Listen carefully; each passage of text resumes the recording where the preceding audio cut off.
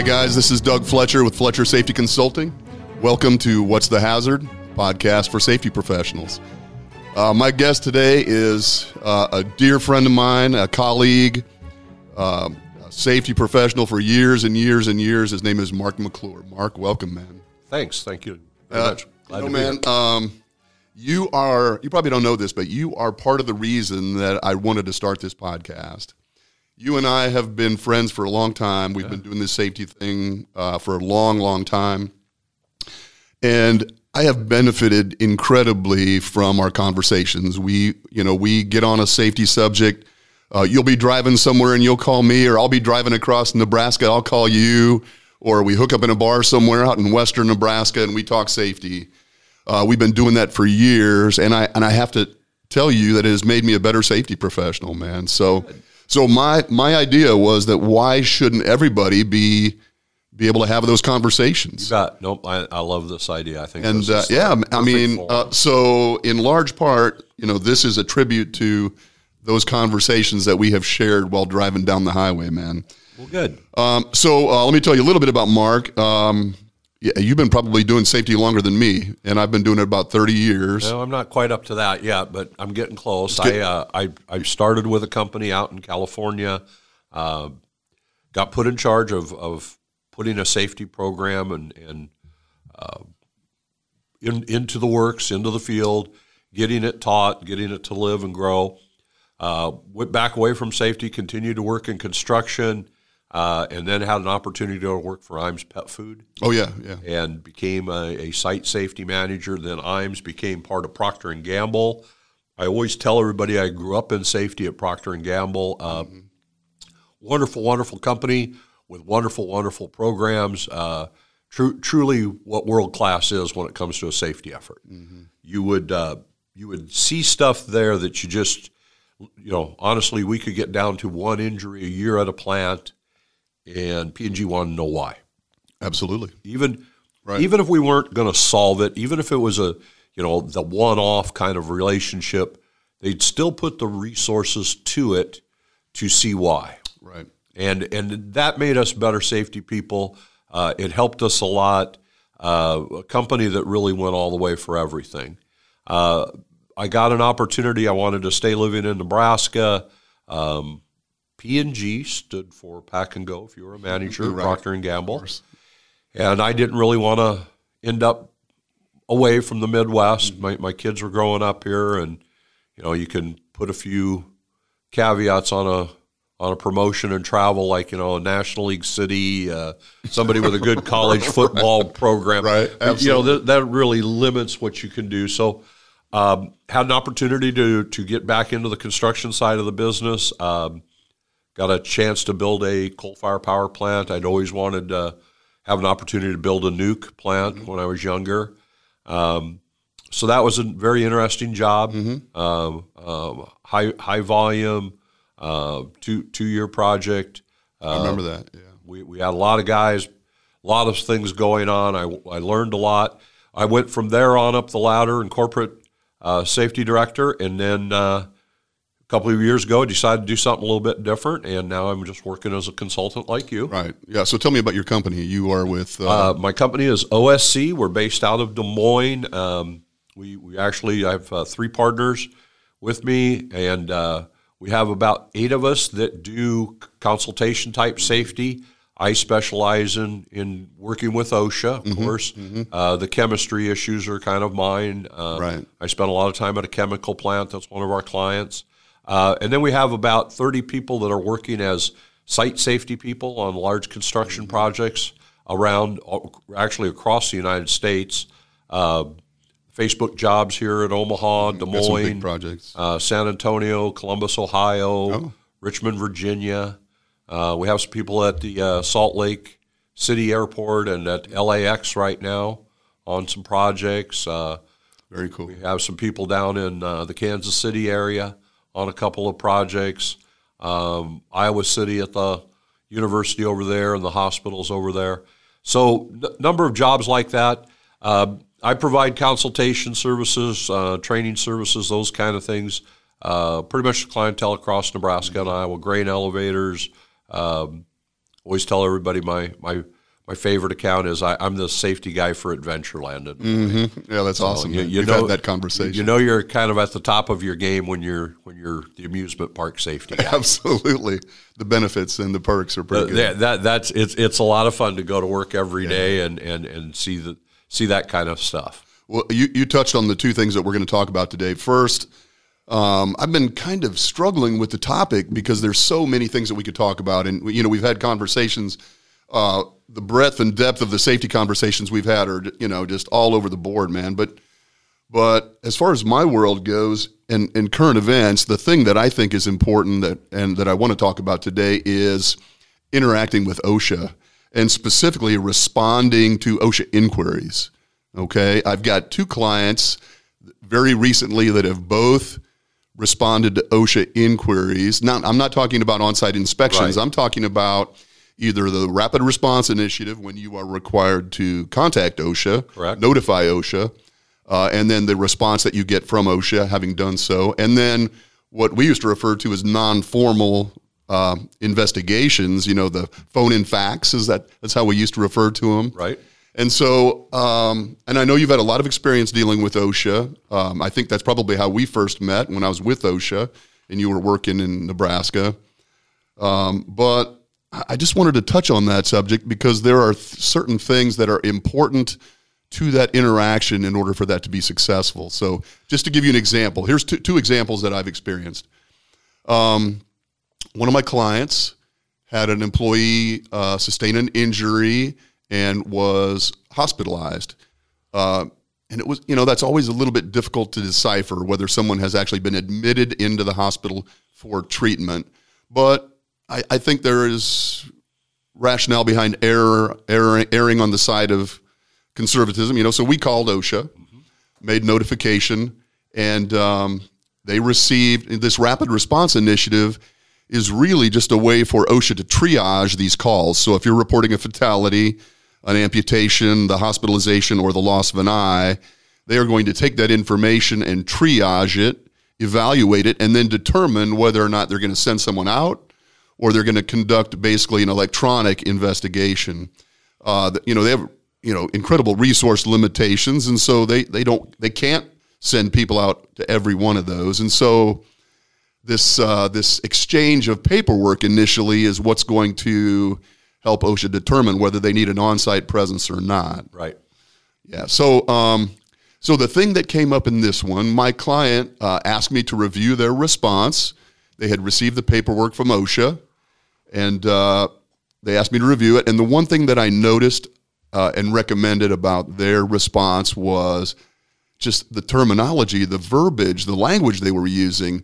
It was almost, they were using, adjectives to describe the nature of the incident, and it was almost inflammatory. I was like, man, we got to cull this down a little bit. Don't let them start writing like they're writing for a TV show. Exactly. Yeah, that's exactly right. It's not a narrative. I mean, it probably would be better to provide bullet points, frankly, if that's going to be the case. Less is always more there. I think that's exactly right. So they were describing things like this extreme exposure, and the description of this incident was really colorful, and I was just like, whoa, let's whittle this down. You want to be honest. You always want to be honest and forthcoming, but man, you do not want to alarm the reader, right? I always tell our clientele, people that I've had to work with in the past, you never want to not tell the truth. You want to make sure that they know exactly what happened and when it happened, but we want to do this in the least amount of words possible. It makes it easier to go to step number 2 if there is a step number 2. Right. And one of the problems I see with people is we speculate. Mm-hmm. We read that into it. We conjecture in what we think may have occurred. Yeah, that's exactly right. Without knowing full well what occurred. Right. And then just like what you said, way too many adjectives, or I want to have you feel this is the norm of how we run, and this just happened. I had a case similar to like what you talked about, where it involved a horseplay incident, and the gentleman that had asked for our help, in his response to OSHA, he wrote, "Boys will be boys." As if this is okay. Yes. This is acceptable. He basically did not want anybody in trouble. Mm-hmm. Sure. And I just told him, I said, you're giving them too much. Right. Mm-hmm. And he was very convinced that he was right. This was just a consult, and it did. It ended up in triggering OSHA deciding to drive over and see him in person. Well, that is the potential consequence, right? In both of these, in the rapid response initiative process, or even in a non-formal, if you are either non-responsive, which is a horrible idea, you have to respond, or if you are, you're not calming OSHA's concerns, they're going to send someone out. Yeah. It's almost guaranteed. So that the objective here is to be clear and concise in your description. I mean, basically, you're providing your own incident investigation findings, and you're providing some type of either short-term and or long-term abatement strategy. Correct. You want OSHA to read that and be comfortable that you've got it under control. Yeah, it's taken care of. And to move on to the next item. And another thing is there's going to be things. It's not always a bad thing. I'll give you the example. So I had a company that they had a young man, worked for him for 2 weeks. He was hired to work in the shop. He'd got his safety training. He goes to a job site. He'd had a short orientation, and he gets involved doing a task, ends up with a pinch finger, amputation of the tip of the finger. Mm-hmm. The root cause told us that we had a newer employee. He didn't have gloves on. He honestly wasn't supposed to be involved with the task, but he stepped in and was helping. And, he was still there to learn. Mm-hmm. So part of the overall, findings were the gloves, these kind of things, was he wasn't a very experienced employee. Mm-hmm. He wouldn't have grabbed this chain without putting on gloves if he knew more about what he was doing. Right. And the feedback was, well, we don't want to tell OSHA that we've got someone out here that isn't trained. They're going to figure that part of it out. Right. They only had to read the part about, this is a new employee. He'd been on board 2 weeks. Yes. I mean, it didn't matter what, we could have said that he had all sorts of training. They're still going to know it's a new employee because he'd been with the company 2 weeks. Right. And that's asked. That's part of the information they're requesting. Correct. And so it didn't hurt that in the root cause finding, we told them we had a new employee that still had not had all the safety training he needed. Right. But, I mean, he was being accompanied by a senior person. He was standing next to the superintendent. Yeah. They both jumped in to help with this task, and here's what happened. Mm-hmm. OSHA's going to take that and know and understand what you're talking about, whereas if you leave all of this stuff out and just, again, we go back to and we look at this first page and they're saying, 2 weeks he's been there, and yet you don't mention his training level. You don't mention his skill level.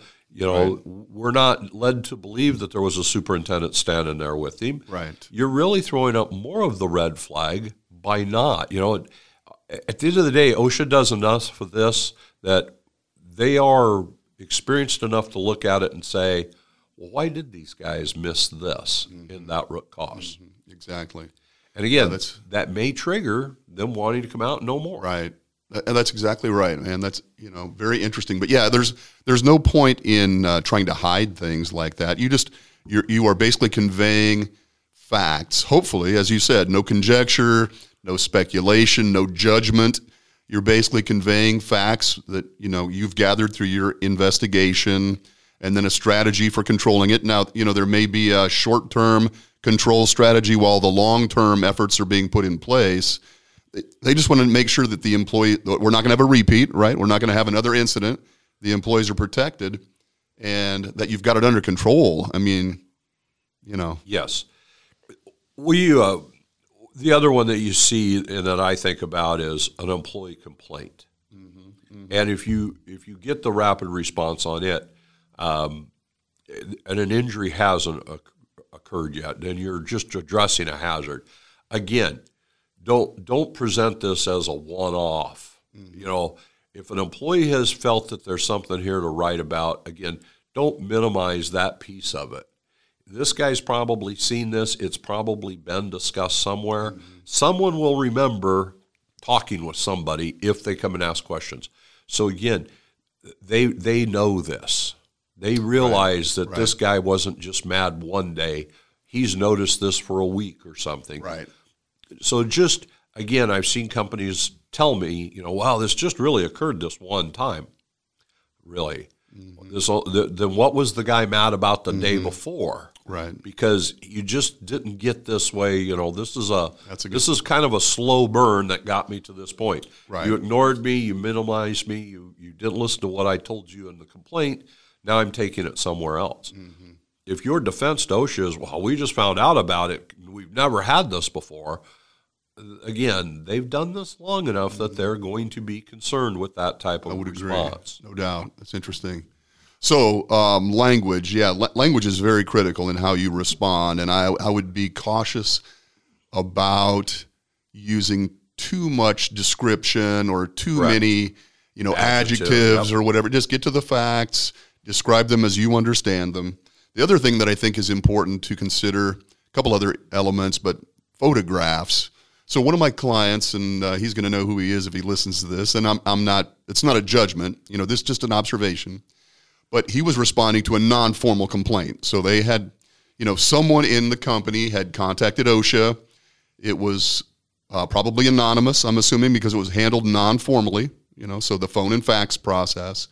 So they received the information from OSHA that says, hey, this has been brought to our attention.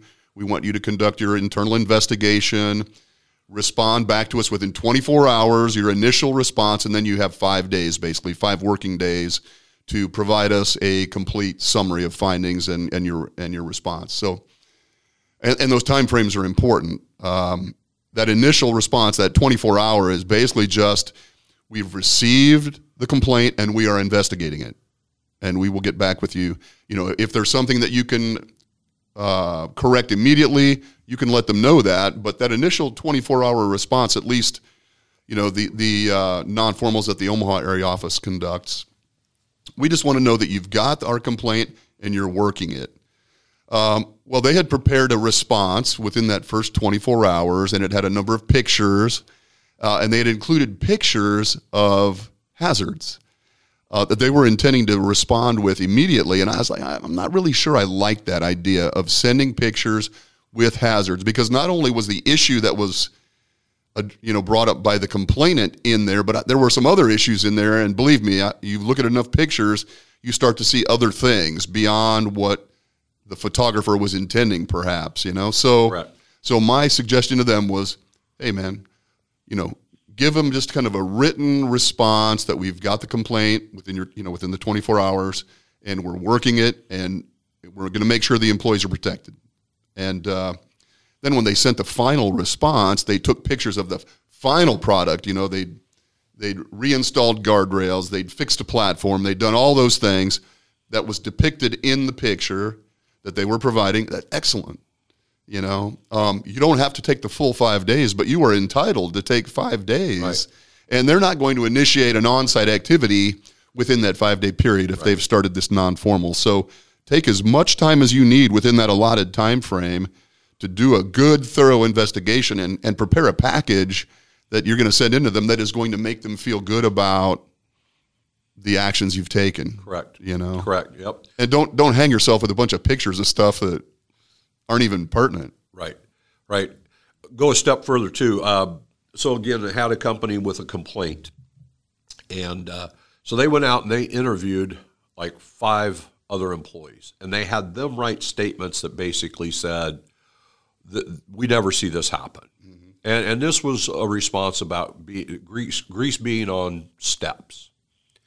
And these employees all basically wrote, we just never see this happen. Mm-hmm.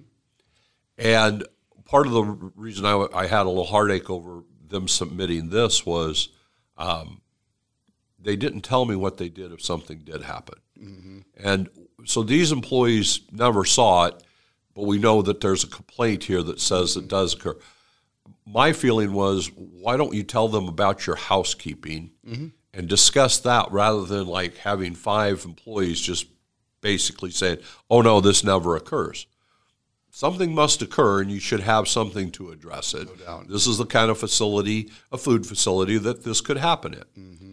I felt it would be better to give them the housekeeping policy that outlined if spills happened, it was the person that created it's duty to get it cleaned up. Right. And what is your mechanism for controlling these things? Correct. You're telling me that you've got 5 people that say, "Oh, this just never happens never at this have this plant." happen. Well, Right. I'm reading a housekeeping policy that actually addresses this. Right. And again, OSHA will look at these kind of things, and again, they're not dummies on this. It's like, well, if it never happens, then how come over here in Section 2 of your housekeeping, paragraphs 3 and 4, tell us about cleaning up spills? Mm-hmm. And Again, my heartache there was just about what was being done. It's great that you got employees that are so zealous about your safety program, but we still know things happen. Let's just show it how it works and talk about that. And again, is it helping to make our case? Could we just supply the policy that says, hey, yes, there could have been grease on the steps. This guy's seen it. It says right here, if the person that didn't clean it up, then the person that finds it should address it. Right. So this guy was the guy that's making the complaints, probably the guy that should have been cleaning it up. That's how our program's supposed to work. Exactly. And that's interesting. We'll go check. We're going to check the steps and everything, and we'll come up with something here for you. There's just ways to keep it easy that OSHA is going to get that warm, comfortable feeling you've got it handled. Exactly. That's what we want. Well, and I think, as you just said, I think part of this response needs to include a description of your mechanism for making sure it doesn't happen again. Yes. Other than, you've read your share of incident investigations, as have I, and when they say something like the employee made a mistake and our corrective action was to counsel the employee not to make a mistake again. We disciplined the employee because he pinched his finger. Right, exactly. You know that that's a problem, and there's a high likelihood that OSHA is going to visit a site like that. So we had a client earlier this year, and they had a lady that she gets her finger pinched on a safety bar. And we have a program, I actually have taught it myself, about how we do hand placement. And honestly, there's no reason not to believe her. She's done this a number of times and been very successful. This involves 2 people getting on a ride where they have to get into the moving car. It's the sky lift above a park. Mm-hmm. And she puts the safety bar down. Right. Okay, so if people have gotten larger, you got to kind of hold this with 2 people sliding their butts up onto the seat and then putting the safety bar down. And somehow she got her hand, or her left hand is to be on the back of the ride. It ends up on the right side of the ride near a pinch point. She gets her finger pinched. I go and I investigate. I'm talking this over with her, and she's just being honest and telling me, Mark, I don't know. I know my hand shouldn't have been there, and I don't know why it was there. I don't know if I was like attempting to grab at the right, maybe hold it back a little bit while the person slid in, or if I was going to reach around with my other hand to, maybe give them a boost, but my hand got in the wrong position. I don't know. And it's like a 3-foot difference. Okay, that's it. That's my story. That's what I'm going to tell them. I'm not going to come back and tell them that I'm going to discipline this person. We didn't discipline this person. Right. I can't really counsel this person.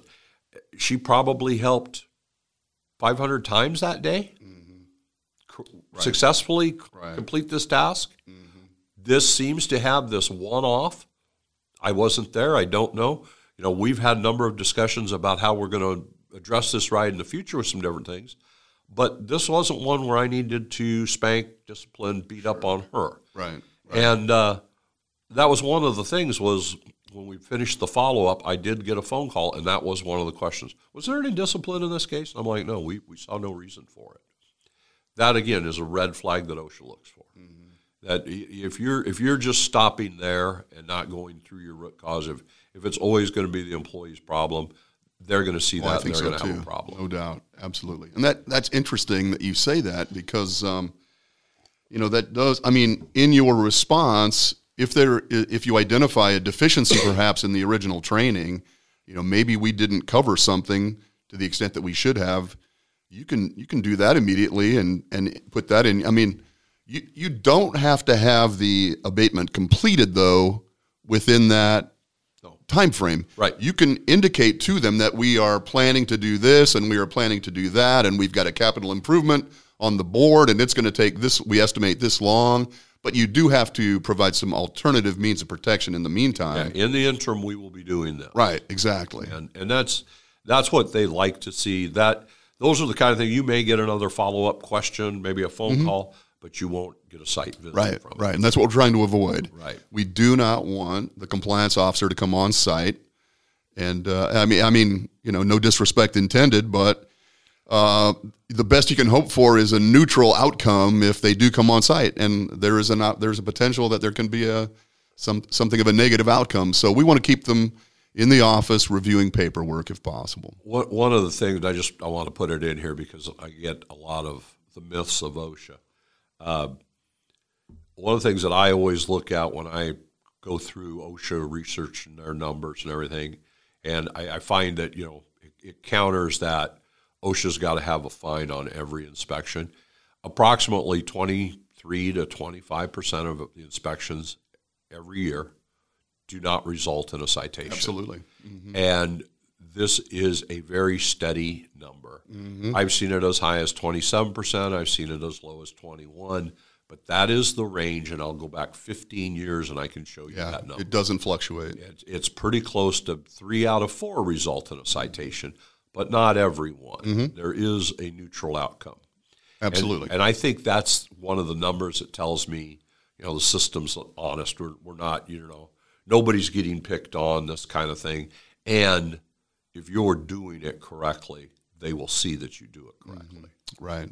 Yeah, that's a great point. Yeah, absolutely. And I don't think, from my experience, the Rapid Response Initiative was actually initiated after I left OSHA. Right. But we were doing non-formals. I mean, we did a huge number of non-formals, and we loved non-formals because you don't have the time and resources to go visit every site and conduct an inspection. So if we could make it work by using a non-formal, we were all in favor of that. That was terrific. But you needed something from the employer in order to justify resolving those without an on-site presence. And if the employer wasn't providing the information you needed, I wasn't above calling them and prompting them from time to time, but look, give them what they need in order to understand that you've got it under control. You brought up earlier about hospitalization and when do you make that phone call. Again, I like to err on the side of the practice being, at least I'm going to tell you, especially if it gets to the end of the day. Mm-hmm. I have called OSHA at 4:30 to tell them I've got an employee at the hospital and I don't know the outcome. Mm-hmm. Mm-hmm. But I'm letting you know now, because if this overnight, we have this situation, because it may result in something, I just want to be out ahead of it and be proactive. Right. I've had much better success with that than not making the call at all. Oh, the alternative is worse. Definitely. We had a client last year that, in their defense, we ended up getting the citation dismissed. It led to other citations, though. But they had an employee that was injured. The employee was taken to the hospital. He was actually seen at a critical care clinic and then transported. He spent about 6 hours in the emergency room with no treatment. And it was a Sunday, and at 11 o'clock at night, they decided to go ahead and admit him, but they did not initiate any treatment. Mm-hmm. Just observation? Just observation. Diagnosis. He had a compound fracture of the forearm, mm-hmm. and he was an older gentleman with a bone sticking through the skin. So they're monitoring this, and at this point, the only thing that he had was the first aid. There was no stitches. This thing is just wrapped up, and they're just changing the dressing. They did not put him on any saline, anything like this at this time. The next morning, the decision was made he's going to have surgery.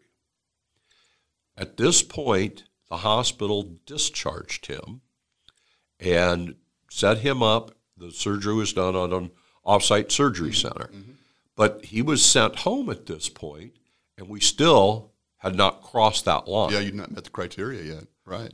But it wasn't federal OSHA, but it was Iowa OSHA. They issued a citation that we didn't initiate the phone call within 24 hours of the hospitalization. And my whole thinking was I didn't have anything to indicate it had gone beyond first aid. Right. And we actually had the numbers. We had to produce the paperwork, and they had it from their part of the investigation that this phone call should have taken place like the next morning before noon. On Monday morning would have been within the 24 hours. And my whole thing was that was when he went to the hospital on Sunday. And that's not when the clock starts ticking. Correct. Obviously. But that was how they had that. And they did that part of the citation was vacated. Good. But again, this would have been one, had I been involved in it quicker, I would have probably still made the phone call to him on Sunday.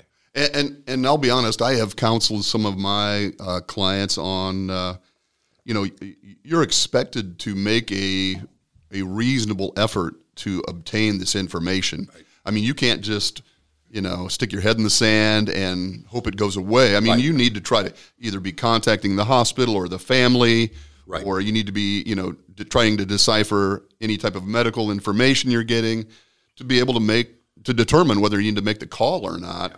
So there have been cases where clients of mine and I have called OSHA and just explained to them, this is the situation. We don't know yet if we have an amputation, or we don't know yet if we've actually had an admission for treatment. But again, we want you to be aware of this, and we will keep you posted. And to their credit, the Omaha area office in particular, but I'm sure most offices, they will work with you under those circumstances. They will, I think in this case, and I'll give kudos to Iowa, I think had the phone call been made, and I wasn't contacted, so we didn't do it. But I don't think they would have given us that citation, because going back to what you said there, Doug, in their mind, we didn't have a reasonable effort to determine what was happening. Oh, I see. Okay. Yeah. I think that was where they were at, was, nobody was at the hospital with this guy. Nobody was asking to look at the paperwork. Nobody was talking to the family. Right. You have to make the effort. Yeah, certainly. Yeah, and I think that's kind of what resulted out of that. Okay. But these are the kind of things that you get. And sooner or later you're going to have the ones where OSHA does show up. And, I know the weighting system has recently changed, and I know there's some different criteria there. But there's some things that you need to do if OSHA does initiate an on-site investigation. Oh, no doubt. Or an inspection. And I think we should talk about a few of those things too here. Okay, man, absolutely. There's going to be these days, and, one of the things that I will tell everybody is just because OSHA is here, we don't need to always think of the best thing that we can do is just stop work. If you have a safety process, if the safety process works, let's continue to do our jobs. Oh, no doubt. Absolutely. That rolling everything up and standing back of the trailer that's the best defense, is having a good safety program, right? I can tell you, though, back in the 90s and early 2000s when I was a compliance officer, specifically on construction sites, the practice was when that compliance officer goes into the general's trailer to do the opening conference, disappear. Yep. And I can remember coming out of a general's trailer after a 15-minute opening conference and a work site being empty. Yeah. 400 subcontractors gone in a matter of minutes. I mean, it's an exodus unlike anything since the Bible. Yeah. It's just remarkable that they can orchestrate the complete evacuation of a construction site. I don't think they do that quite so much anymore. Well, I think we've gotten better at having a safety program process in place that people are confident that we can just stay here and work. Right. Right. Now, having said that, I don't think there's anything wrong with maybe ramping down some of those high hazard activities that you might be engaged in? I don't want anybody saw cutting silica or Right, concrete. right, at this exactly. moment. Yes. Let's not Yes. do that. No doubt. Let's continue working. Let's take a look at where we've got guys that are tied off, and do they need to be there right now? But you know, if we're still working out of scissor lifts, aerial lifts, hey, if we have programs we've been doing this. Well, that should be safely, perfectly acceptable. Right. I completely agree. Right. Because there are times, and you know, OSHA can't make you, you know, create a hazard, and OSHA can't make you do something. And you know, the saw cutting concrete. You know, I've talked to all my guys about that. My clients, it's like, you know, trust me, OSHA's going to have to get ready to do a test. When the new standard come out, we were told these guys are leaving the office with the monitors in the back seat and everything, and it's like, yeah, just don't be doing it in front of them, and they don't have anything to test, and we'll all be good. Oh, yeah. But OSHA's going to come on site, and I think there's definitely some do's and some don'ts. My first always make sure happens is make sure you're escorting them.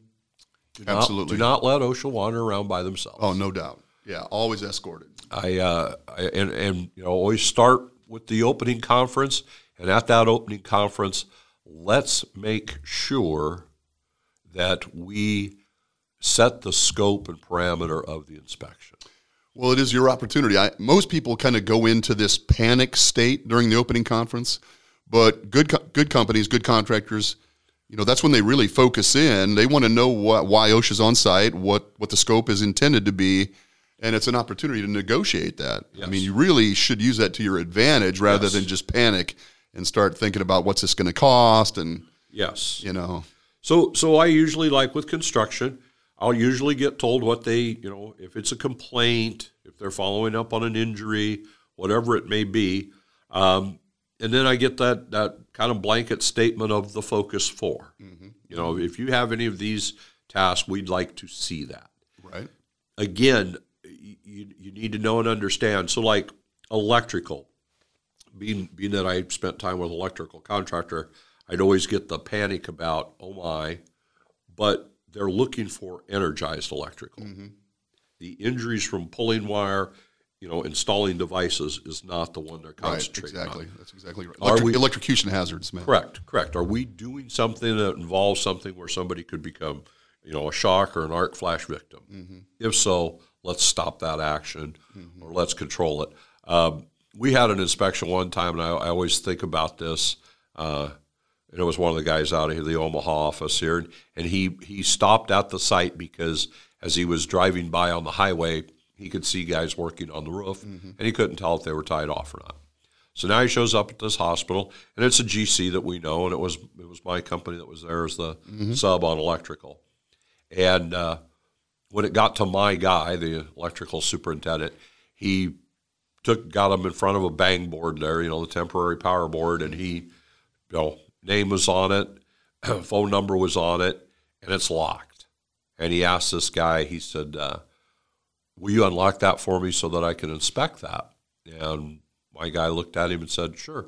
Can you tell me that you're a qualified person to be in that box? And the inspector looked at him and said, right answer, I'm done with you. And that was it. The Nice. lock was in place to control access Absolutely. by non-qualified people. And this guy was non-qualified. Oh, that's perfect. And that was the right answer. And I'm not sure OSHA, at least in the Omaha area office, has anyone that's qualified by definition, and certainly not by the GCs. pretty much what he told us. He said, I'd have to come get you guys, tell me what I'm looking at. Right. So that was the right answer. That's fantastic. And he says, you know, and then he asked those questions. Are you landing anything energized, doing anything with energized work? Nope. Okay, well, I don't think I need to talk to you anymore. Let's move on. And so that's kind of, you know, again, you can panic and be afraid, but good craft doing their job, doing it in the right way. Most journeymen know how to do that. Well, you know, this is a conversation that Ruben and I had. This is 2019, right? I mean, put together and implement an effective safety program. Exactly. The days of running off the site, those days are gone. You know, Exactly. I mean, unless you're in the outermost reaches of the state somewhere where OSHA is just a rumor, I mean, the reality is this is part of doing business, and everything goes much more smoothly. I can tell you from my personal experience, I was always impressed when a contractor or a GC or a company representative, for that matter, knew and understood their safety program and could describe it to me as we're walking around. Yep. I was always impressed by that. And man, everything else goes much more smoothly than if you go into this frenetic, panicked, I had a client that they chose, so they had a person injured pretty critically, and it involved chemistry and work with chemicals. And I'll get into a little bit more of what happened with them. But as they got the job site was inspected, the process was explained about how chemicals were purchased and got places.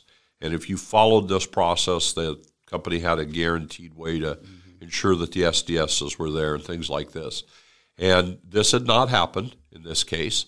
So OSHA decides that they're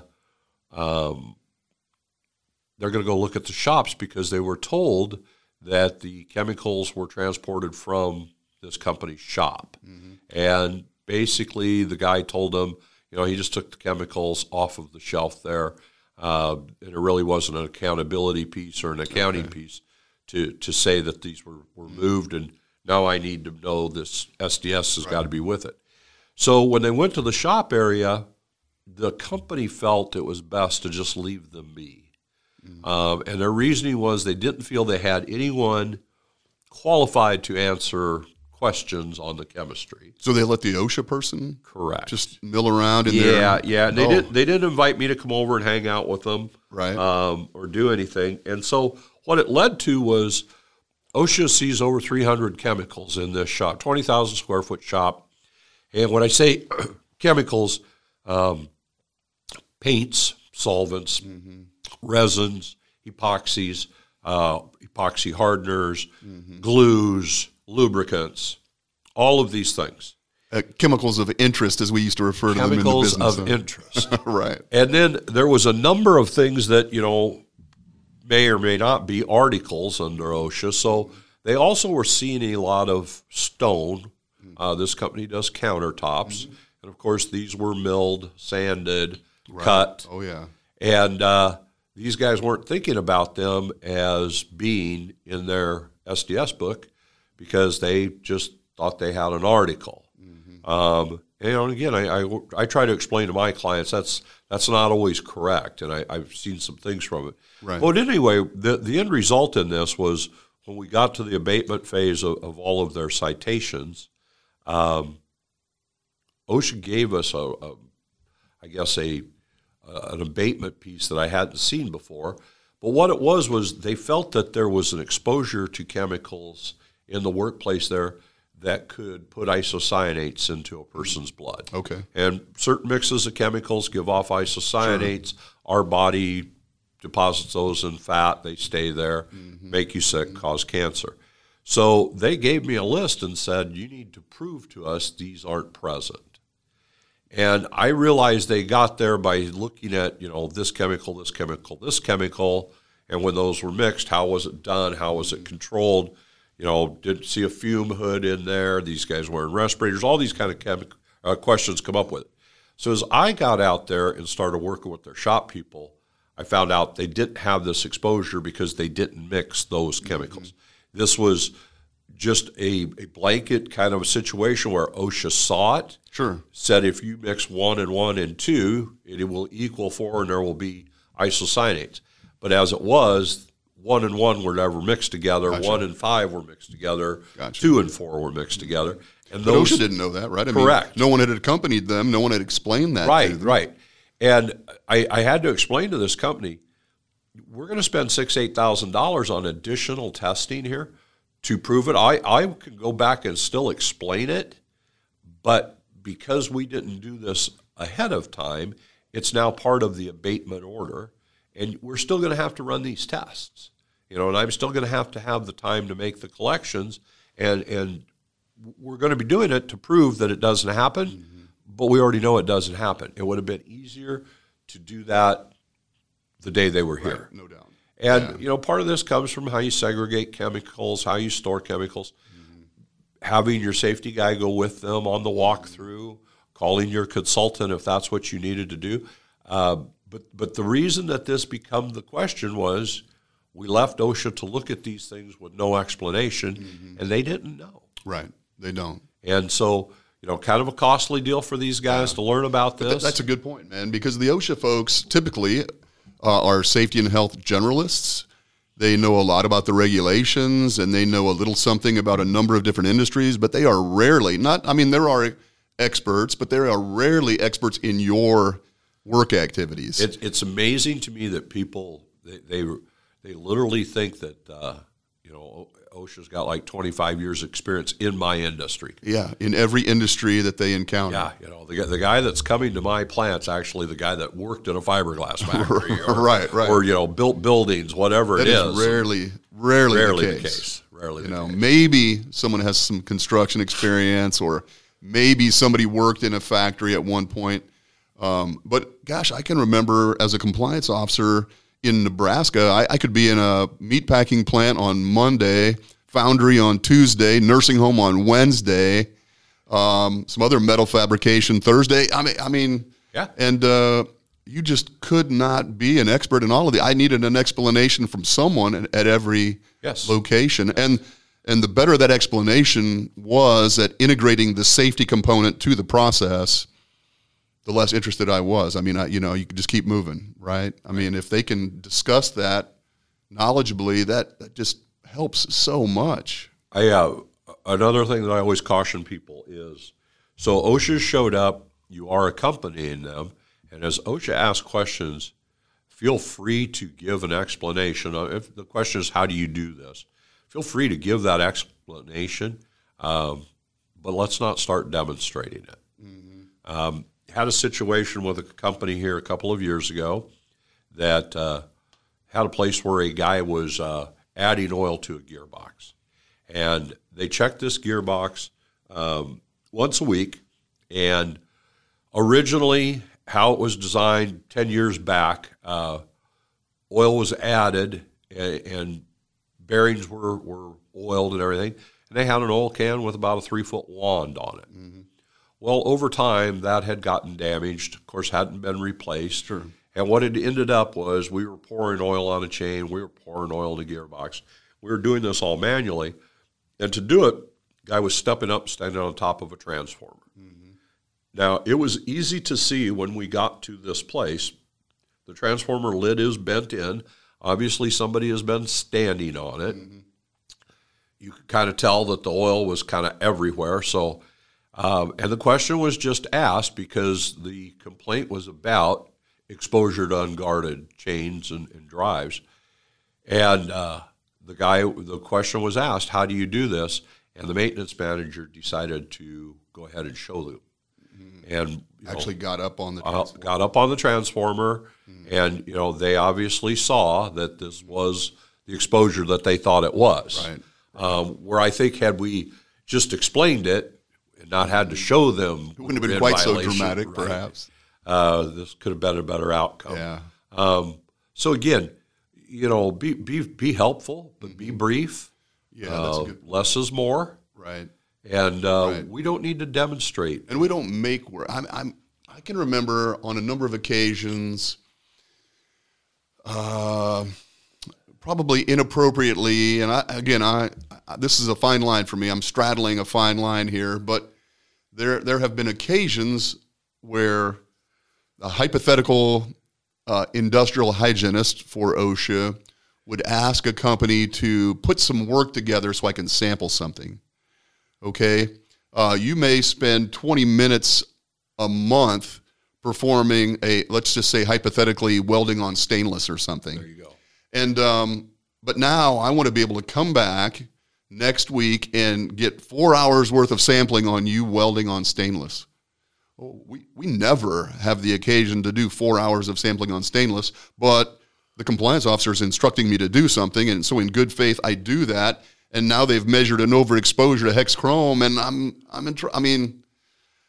this was recounted to me after the fact, and I was like, this is absolutely inappropriate for one thing, OSHA should never be requesting that. That's an inappropriate request, in my opinion. And then, you know, a more educated employer would understand that that would be something that they wouldn't want to do because it's not representative of what their work is. Correct. So I was really disappointed, first of all, to hear that request was made, because I think it's absolutely inappropriate, and that they complied with it and then got cited. And, you know, as you know, once this citation has been issued, man, now the whole process becomes much more difficult.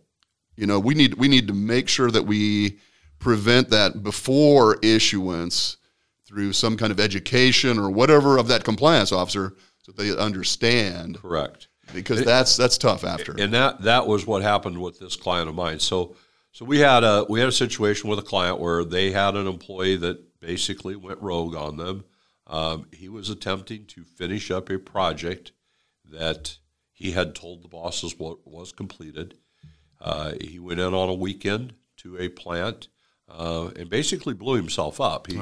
He literally dumped acetone on the floor and plugged in an electric sander. Oh, geez, yeah. And so three things resulted out of this, a number of citations and $50,000 in fines. But when we got to abatement, they gave us this abatement that included this chemistry that I was telling you about. Mm-hmm.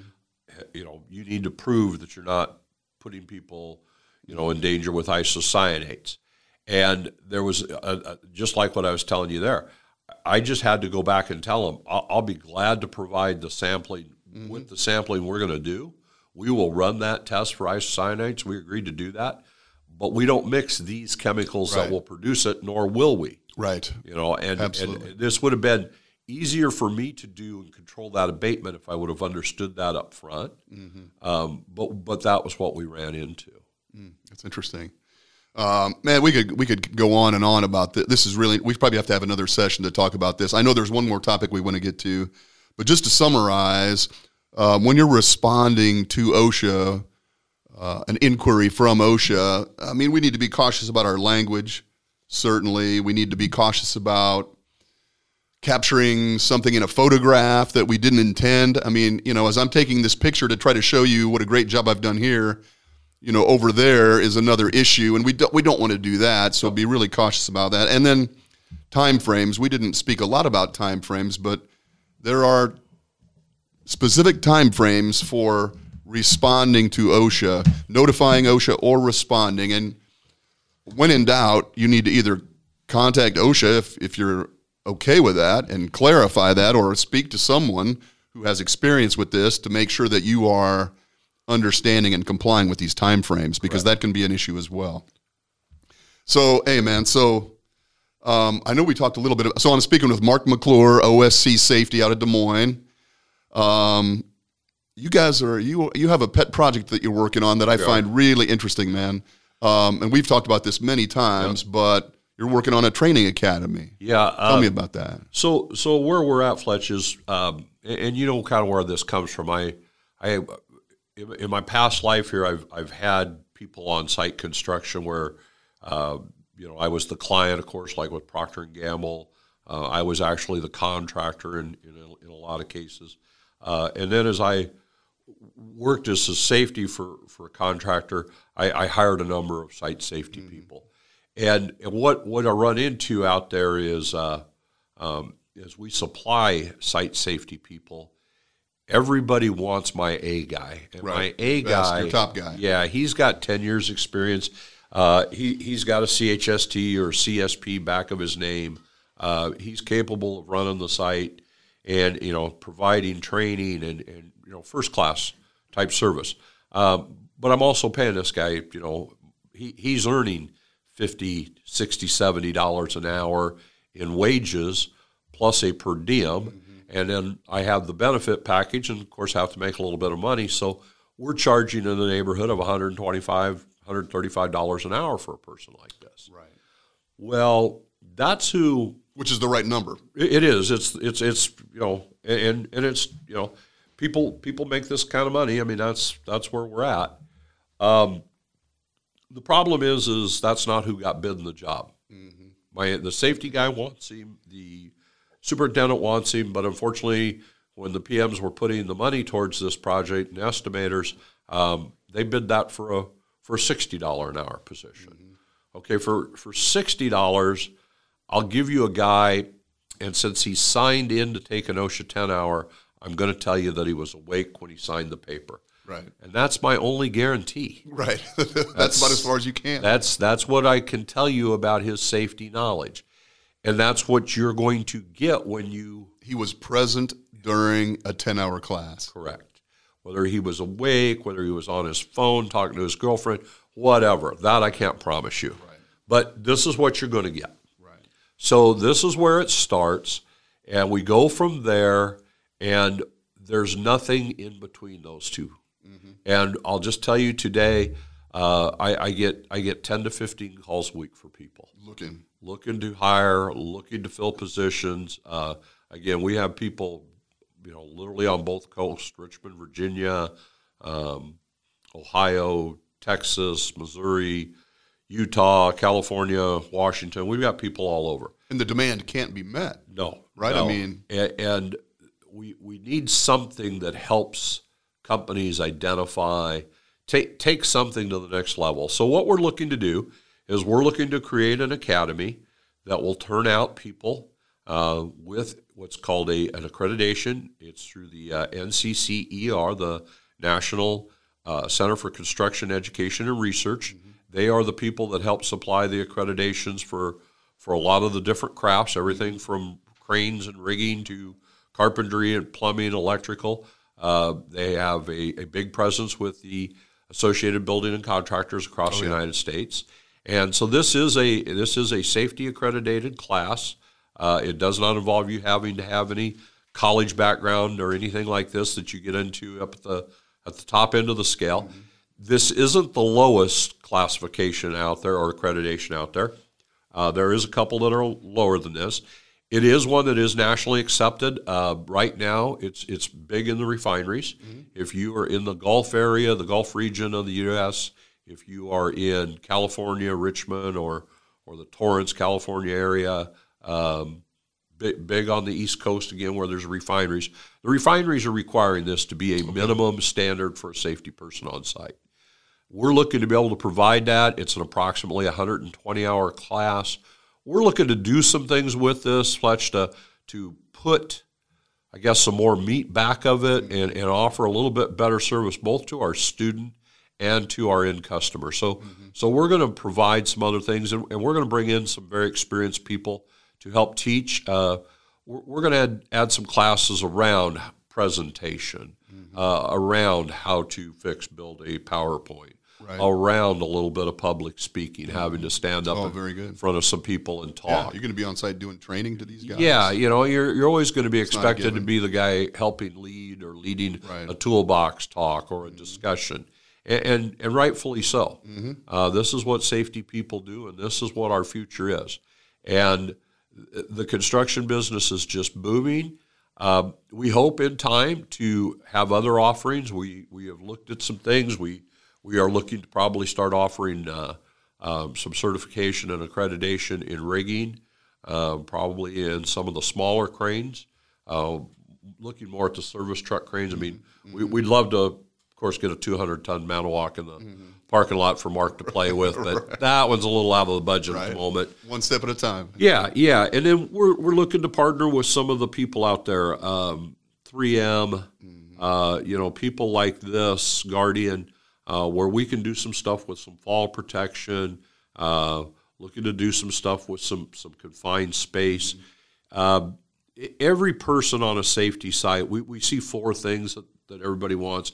They want that safety person to be able to, help train with aerial lift, scissor lift, usually like the lull forklift, know something about confined space, and help with a fall protection plan. Mm-hmm. If we can help prepare people for that, and then then we can move down the list. I mean, then there's that trenching and excavation piece that some people are going to have. Right. So we'll be able to do that, add some things with it. I'm really excited. This has been a dream that I've had for going back about 7 years, how I would put something like this together. I'm very fortunate. I got some partners that are involved with this, and I think we've got a great vision. We've established a name. It's the All-American Safety Academy. We have established a position. At this time, we're going to do a class physically here in the Des Moines area in the first quarter of 2020. Nice. Awesome. We're working to identify and reach that student that we want to attend. We're working some stuff with some different areas as far as trade shows and some things like this.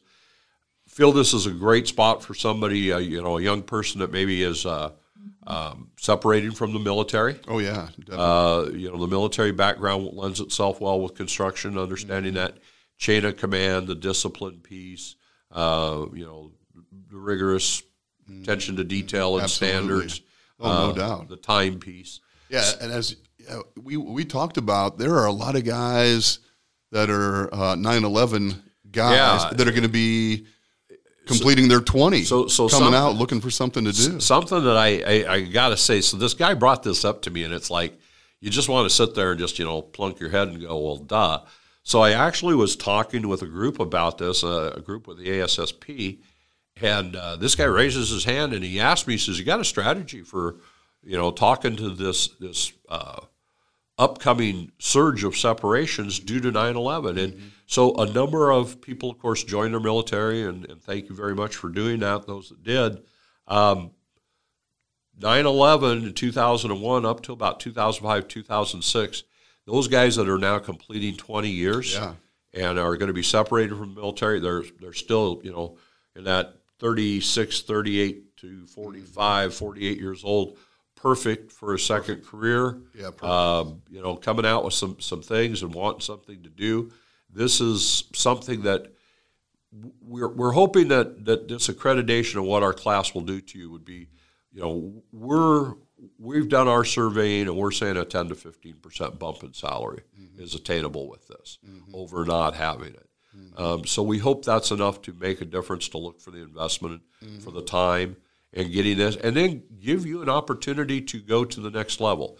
We hope to develop one for the occupational side. We're working on an accreditation with an accreditation organization right now.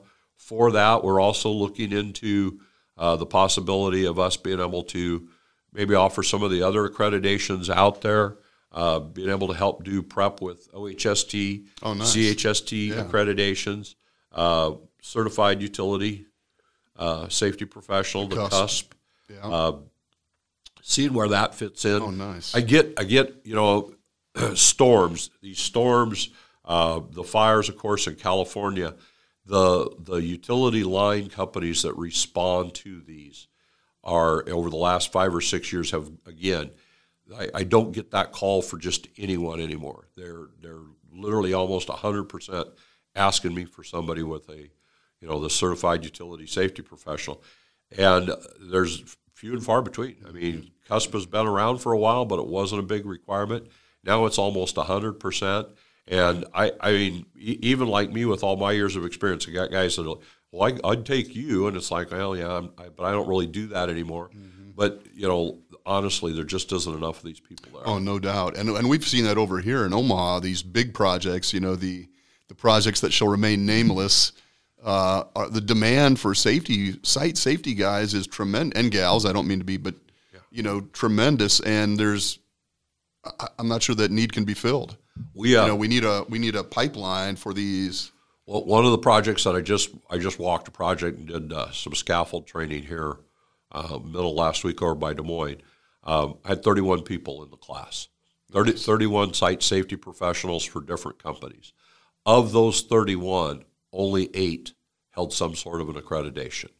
And chances are each time we go through a phase with different companies, they raise the bar, and this is going to be something that in the future I think will become kind of a standard thing. How are people going to get more information about this, man? Should they be looking at your website, or where should they be going at this point? We're getting the website up and running here in the next couple weeks. So right now, here's what we've done. We've got this to the point where we're working with a marketing company to help us. Okay. You're going to see our stuff out on Instagram, Facebook. Well, I'm not, but I mean somebody that did that. LinkedIn. Well, this is the thing. We're on that other side here, partner. Yeah, we are. but people don't. We don't email no more. You don't snail mail this kind of stuff. This is stuff. So many people anymore. Honestly, one of the companies that we're working with on a project down in Kansas City, the guys that they're hiring guys through Craigslist. These guys aren't posting on Indeed or anything like that. Oh, shit. Because these guys have access to Craigslist in such a quicker way. It's a better, quicker response than doing Indeed. Isn't that amazing? Yeah. Well, you touched on something here, man. And we got to wrap this up. We're running out of time, but this whole social media thing, I think it's going to catch on. I am the guy who didn't believe that computers were going to catch on, so I didn't bother taking computer classes, right? You're a little late. It's already caught on. I think the social media thing is actually going to catch on. I'm here to tell you, Doug, it's alive and well. So my daughters have moved on to platforms that I don't even know their names. I know, but it is the reality, and I think this new generation of safety people, as you said, not only the safety people themselves, but the people that are looking for safety people are all of that generation. And so Pat and Jill, the good people here at Parkville Media, are helping me with that. But I've never even seen a Facebook page. I know I'm linked into hundreds and hundreds of people that I have no idea how to communicate with. So, we are going to be moving in that direction. I hope to actually one day understand some of that stuff. I will say, though, that there is nothing that will beat a good conversation. The hour that you've just spent with me, we do this all the time. Yeah. I think particularly safety people need to have somebody that they can have a conversation with. Yep. If you don't know somebody in your community or in your network that you can just call and talk, commiserate with, if nothing else, you need to find that person. If you can't, call me. I love to talk about safety or listen, if nothing else. I know there is a place for all the social media. It's a way to communicate with a large number of people quickly and short. But there's nothing that beats a good conversation, man. So thank you for coming in. I hope we get to do this again. Yeah, let's do it. Next time you're in Omaha, we'll do it again. And for those of you that are listening, hey, we appreciate what you're doing out there. Mark and I both. We know the work that you're doing is important. It is serious work, so keep up the good work, and we look forward to talking to you next time. Thanks, Mark. A Parkville Media Production.